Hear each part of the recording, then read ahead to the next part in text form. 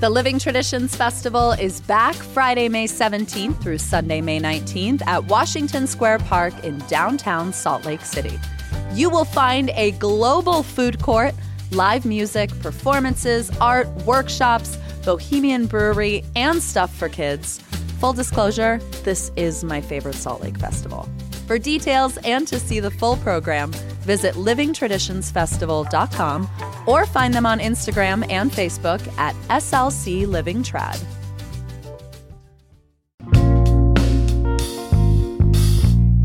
Here's what Salt Lake's talking about.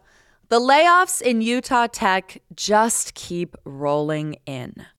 Now, my relationship with tech, both as a concept and a sector, is generally that I don't understand it, but I know it's important to keep an eye on. So I asked an expert, what is the state of things in Silicon Slopes right now? Is it a golden goose? Later, we have a sponsored conversation with the home of several Salt Lake startups, the Shop Workspace. Today is Monday, November 20th. I'm Ali Vallarta, and this is CityCast Salt Lake.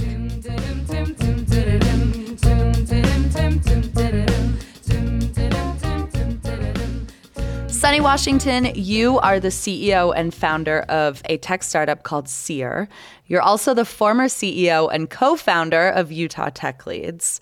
You're very busy. Now, one of the reasons we asked you here is because Utah leaders have told us that tech is the future of our state's economy. The tech layoffs, though, last Christmas were awful. And I think we all hoped that the dust would have settled by this Christmas, but here we are. And the Salt Lake Tribune reports that local tech startup Homey just cut more than half its workforce. So I want to know how you would characterize the state of Utah's tech industry right now. Today, I would say it's still very strong. Now, what we are seeing is what I would refer to as right sizing of the market. There's a lot that happened over the course of the last several years. If you look at some of the market dynamics, we had a pandemic. People were asked to work from home. People were doing online school. So there was just a change in the way that we were doing things. Capital was also very cheap. And so it was easy to raise money under those circumstances. And so what we're seeing now is we're back and, the interest is a little bit higher, and we're seeing a little bit of just the squeezing of every dollar that we, bring in.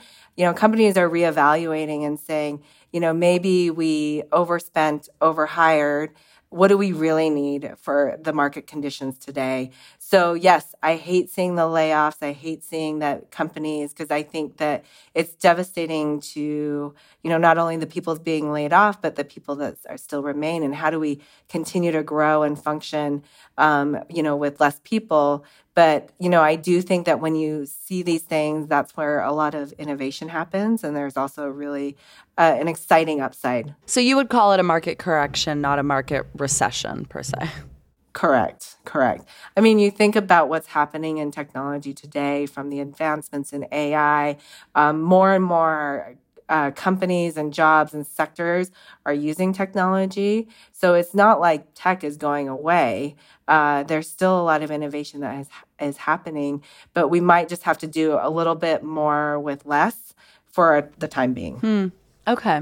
I want to ask you, and I hope this isn't too personal, but if you had a niece graduating college right now looking for jobs, would you advise them to look at jobs in Utah's Silicon Slopes kind of network, or that they give the sector a beat? I think that if you were to graduate today, I graduated in 2000. So I have been through a down market where it was really hard to get a job. But you can't say that just because a handful of companies have done some layoffs. There are still a lot of companies here in Utah that are growing. It might be a more competitive job market. One of the things that I saw that was really tough, a couple of years ago is hiring an engineer. And the cost of hiring a junior engineer was exponentially higher than I had anticipated. And now maybe we're seeing those salaries come down. There's a little bit more of a competitive landscape in terms of who we can hire. So I would never discourage anyone from going into the tech industries. And I think So what? You get a job there and it doesn't work out, you go find another job. It's not like there is an ample opportunity still. And it doesn't necessarily even need to be at a tech company, but it could be a company that is going more online or changing their systems. There's still so much opportunity out there.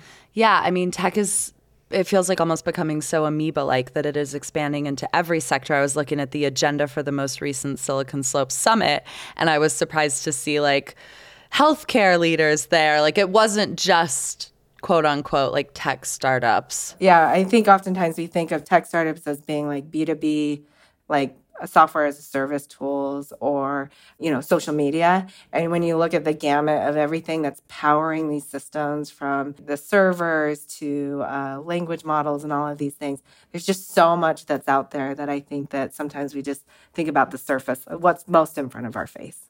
Well, it does feel weird to talk about layoffs and, workforce shortages in one breath, but that is often the case, as you mentioned.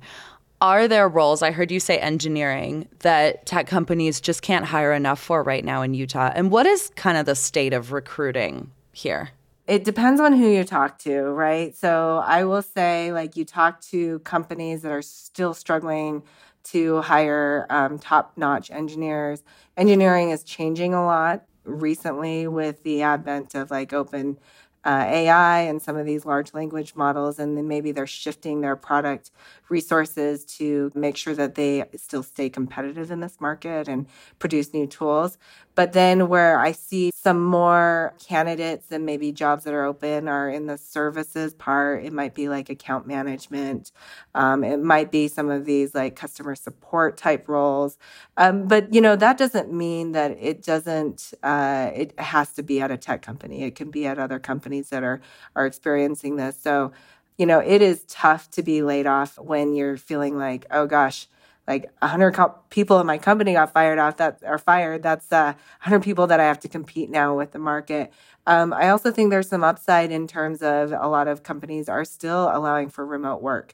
So maybe it's not at a Utah company or a traditional office, but it can also be something that you do remotely. I got to tell you, if I were to think about any role that I could potentially break into in the tech world, it's account management. So that is devastating to hear. That's the backup plan. Well, I think there's still a need for that, but there's no doubt that with technology, people are rethinking maybe what those roles mean and how they're handling that. How competitive are our salaries in terms of the national tech landscape? Yeah, so Utah has gotten a lot more competitive. I mean, we're still not paying the rates of what the Bay Area and, each side of the coast are.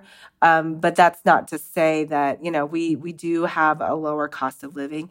It may not feel like that from a housing perspective, but salary expectations are just usually a little bit lower here, and we're able to accommodate for that. But there are, like I said, roles that, that are still in high demand and still getting paid really, really healthy salaries. When I think about tech employees, as someone who has kind of bopped around from city to city in the U.S., I'm like, it's liberals and immigrants.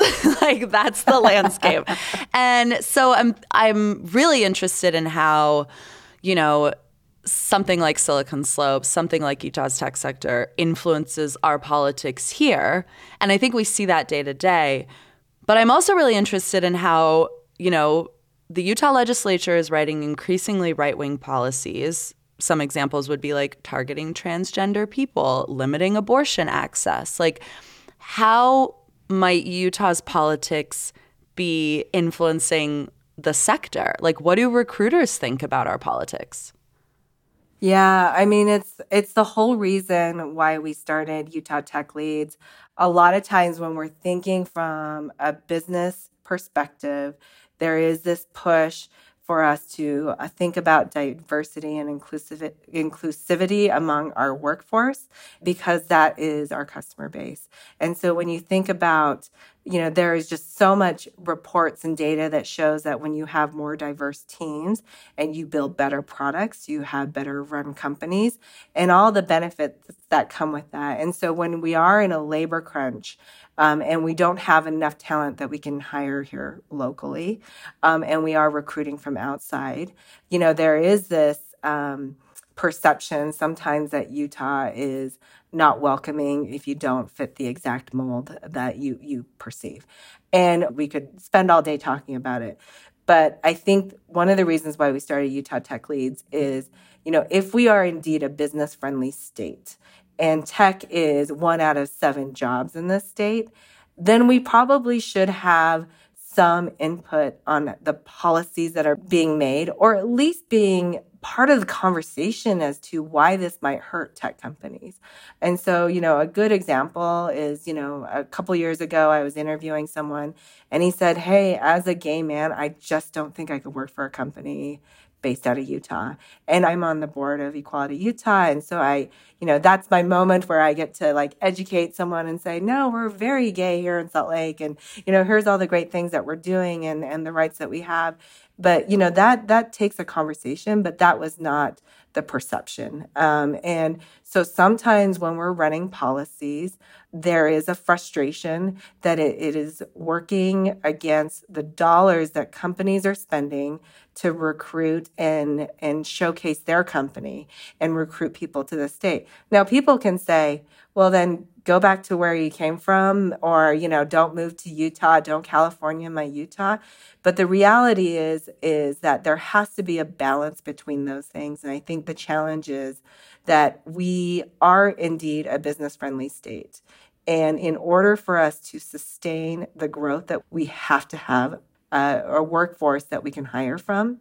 And I have a daughter who's 17. I would love for her to stay in Utah and be here and get a job here and go to school here. But, she doesn't want to be here. It's not so simple. There are so many market dynamics to these things from the Utah Tech Leads perspective. It's just to be a part of that discussion. So to show a different perspective as to why we might push back. I think, too, the other thing about being business-minded people, there is a frustration sometimes that these message bills, and I would imagine that sometimes the legislature gets frustrated by the message bills, whatever side you sit on, that is taking up so much of the air about what's going on in the state. There's great things going on, but we're talking about a controversial bill. We're talking about the state flag, and that's taking up a lot of time. And so I think there is sometimes a frustration that we're spending too much time and money and resources and taxpayer dollars to do lawsuits, to put in policies that are not constitutional, all of these things. And from a business perspective, that is not how you would run a business. And so I think that the more people that we have voicing opinions, and it's not voicing it on Twitter and screaming at a legislator, that's not the way to get things done, but really having those conversations and relationships with them to talk about the issues. Yeah. Because aside from the quote unquote messaging bills, some of these really divisive ideas that come from national think tanks, they don't feel like a Utah groundswell. If you think about something like the Great Salt Lake, if we're trying to recruit people to live in this valley, right. That's a problem looking for a solution, not a solution looking for a problem. Yeah. Absolutely. Yeah. I mean, that's a big issue for a lot of the tech companies is the environment. It's always in the top 3. That's interesting. I'm not surprised. One of the reasons, as you mentioned, that Utah is attractive to startups is that it is, quote unquote, a great state to do business. And you're starting up a new company right now. It's called Seer, and you might do a better job explaining it than me, but as I understand it, the goal is to make it easy for Utahns to connect with their government and to understand how government decisions are made, what government decisions are being made, and what their opportunities are to get involved. How'd I do? Yes, you're hired. Yeah. Okay, great. Account manager. Good. Can I be an account manager? Yeah, you can be an account manager. Yeah, I mean, one of the things that I noted, because I'm not necessarily a politico. Oh, come on. You founded a PAC. Well, but not at that time. It was going up there and spending time and thinking, oh, so this is how things are done, and not realizing clearly, like, my US civics class did not prepare me for the way things were done. But the reality is once I figured that out and then saw all the people around it that are influencing policy, all the people that are engaged, and then I had to go to a state website to like read policy, I was like, oh my gosh, like it hurt my head. And so I was thinking about all the other people that don't engage, whether or not they don't care or they're apathetic or they don't even know how, like they care, but they don't know how to be effective. And that was really the impetus for SEER. And, there is a lot of excitement. I think we are entering into an election year. We're seeing across the nation 130,000 state bills. So if you think about like Utah is like maybe 1,000 to 1,200 or so, can you even imagine like the knowing what to do and who to talk to and even how to read a bill and where to find it on the website. So our goal is just to make it easier for everybody and building those workflow tools so people can track what they care about and get engaged.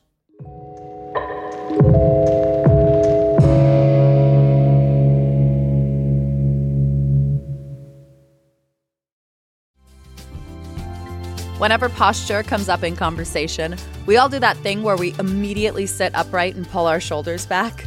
Did you do it just now? I did a movement session with Chandler at Embodied Patience, and after a few gentle corrections, I was surprised to find sitting up straight is incredibly easy. Chandler's practice combines over a decade of study in yoga, Pilates, and the Alexander technique. So why should you invest in your posture? Let's start with the link between better posture and better breathing.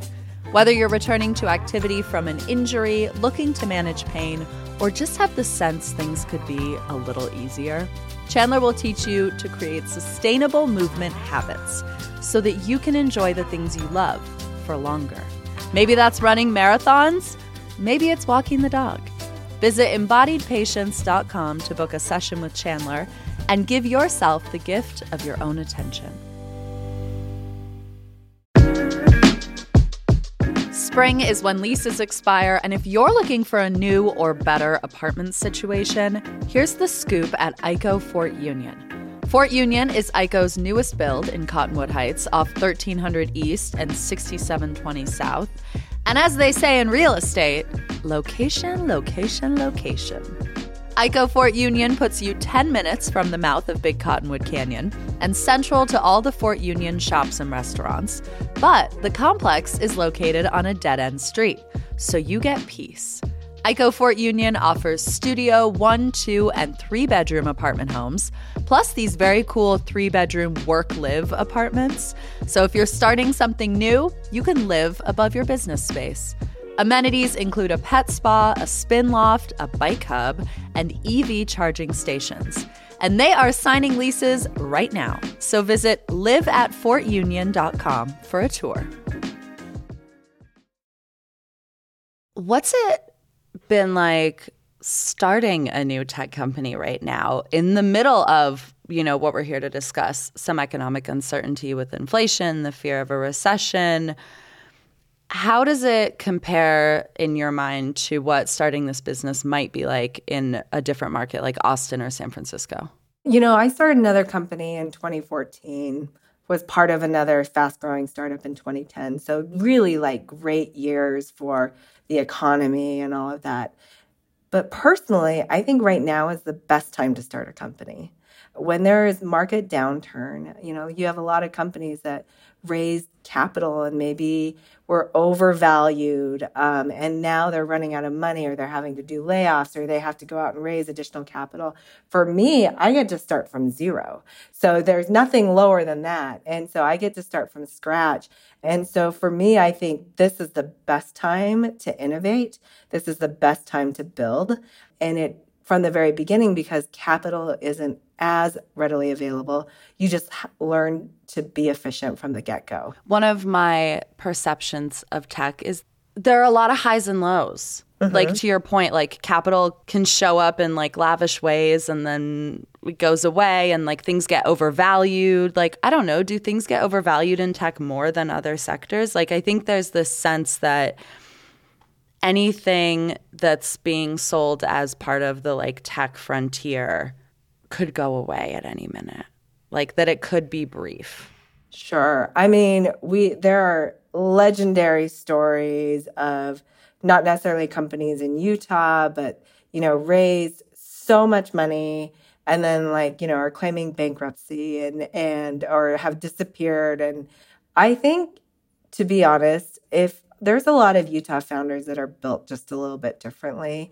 I don't know if it's like the pioneer stock or like the Mormon, influence here, but yes, there have been companies that have raised like a ton of money, but I wouldn't say that that is like the norm. And I've seen a lot of companies here with founders who are maybe a little bit more conservative in the way that they're executing or growing their companies. And, it's too late to say like, hey, this moment in time is how we define tech, because I've just seen like recessions and I've seen different cycles go through. And I think it's just all a part of this journey. But if you look at the trend line, it's up and to the right, for the most part. And so I think there are still some incredibly great things happening. Where I would like to see more is more women starting companies. I'd love to see more people of color and women get venture capital. They still only get 2% of the overall capital that is allocated. And that number has not changed in the 10 years that I've been doing this. So I would like to see more there, because I think that, if you look at I think I had heard a number, so don't, quote me on this, but there are more female entrepreneurs than male entrepreneurs in the state. And you think about like the Etsy shops and all of these other companies, influencers that are selling their own products, they're doing it a different way. They're not raising capital.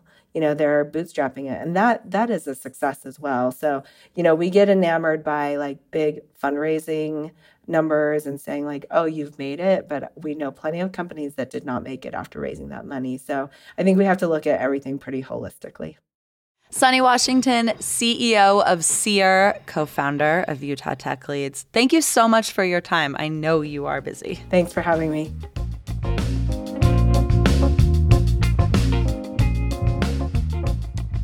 The funny thing about Sunny Washington and me is that we met because we share a co-working space, the Shop SLC on 400 South. So while I've got you, please enjoy this sponsored segment with CityCast's Andrea Salenzi in conversation with Ann Olson. Ann is the community manager at the Shop, and we'll hear how the Shop offers Salt Lake professionals a whole lot more than just office space. Hi, I'm Andrea Salenzi, content director at CityCast, and I'm so excited to be joined today by Ann Olson from the Shop. The Shop is a co-working space located just east of the library at 350 East 400 South. Stop by and enjoy a complimentary day of co-working when you mention this interview. Ann Olson, welcome to CityCast Salt Lake. Hi, thanks so much. I'm really excited to be here. Ann, you're the community manager at the Shop. What's the community like there for someone who's been thinking about joining? I'm really proud of the community that we've built here at the Shop. Typically, co-working spaces will say, we're for this industry or that industry. And when we set up to build the Shop, we were really focused on finding people that were doing their life's work, not someone who's just coming in to punch a clock, get their work done, head home, though we all have days like that. And as a result, the amount of innovation and connections that have spurred from a community of people who really care about what they do and how they're doing it and where they're doing it in Salt Lake City has led to some really incredible things. What would be your advice for someone's first day? Like, does everyone there know each other already? Is it hard to meet new people? What I find more often than not is you probably already know someone who is at the Shop or is a friend of a friend at the Shop. But if you're also looking to meet people, let my team know. It's our job to make that introduction happen. So lean in, go to that happy hour, show up to that member breakfast, linger a little bit in the kitchen, and my team will make sure that you're meeting the people you want to meet. So what are some connections that you've helped foster that have led to collaborations that wouldn't have been possible without the Shop? So we have amazing companies like V-School doing events over at Blue Jeans, and SNS owns Blue Jeans. So that's really fun. Or maybe Equality Utah and SNS were able to get even closer through being neighbors. And now they get to have a booth at this Twilight show, and beyond those kind of front-facing public connections that are really tangible. I also see a lot of people who either they become friends and they start going to happy hour at the local every Thursday night, or they're really stuck on this pitch deck and they just can't figure out how to break past that. This guy over here is a consultant, and that's what he does every single day. So you're out there making Small Lake City even smaller. Now, what if you're having the kind of day where you don't want to talk to anyone? Yeah, we definitely have you covered. So what's great about the shop is it's 30,000 square feet in total. About a third of that is open common space, and each floor has its own kind of vibe as a result. So our fourth floor is our quiet floor. It's not a library, but it's quieter, a little less hustle and bustle, no music playing, so you can get to work, get focused, and do your thing. You have all these workspace options. There's an incredible roof deck. The location's insane, but there's also a social mission that's going on behind what you do at the shop. What are some of the values that drive this business?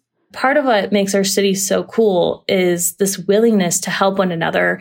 It's really not like that in a lot of places. And we really were able to cement that vibe in Salt Lake City at the shop through our My Community program. So we partner with 3 different nonprofits every year. This year we have Spy Hop, Equality Utah, and the Spice Kitchen Incubator. And we donate both time and some money as well to really help them move forward their missions every year. So prioritizing those things through acts of service. We're doing a food drive right now, things that you really want to do, but you don't always have the time to do. It's our job to facilitate those opportunities. You can kind of pop in and out when you're available. There's nothing like coming in to a group of people that are wanting to help their community, putting on some gloves, making some peanut butter and jelly sandwiches, and knowing that they went to elementary school kids in our community that are maybe food insecure. Oh, I love that.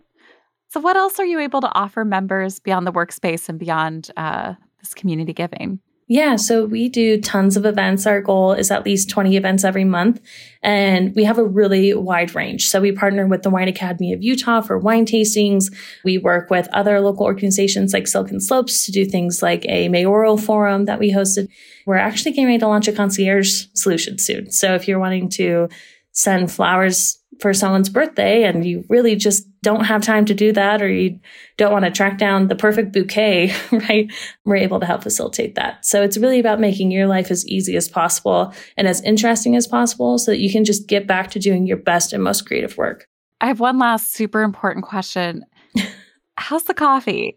It's great. I'm biased because I picked it out, but I will say cold brew, super popular. As we move into the colder months, I'm really partial to this custom espresso blend we made with Kings Peak. So you can only get it at the shop. And rumor has it the holiday blend from Salt Lake Roasting Company is coming soon too. So get your taste buds ready. So if you've listened to this interview, you can try the coffee yourself and enjoy a free day of co-working at the shop. Just mention you heard our wonderful guest, Ann Olson. Thank you for joining us, Ann. Yeah, thank you so much for having me. This was great. The shop is located just east of the library at 350 East 400 South. Again, just mention you heard about the shop on CityCast Salt Lake, and they're going to set you up with a complimentary place to work for the day. Maybe it's going to be the most productive day you've had in a while. Learn more at shopworkspace.com. That is all for us today here on CityCast Salt Lake.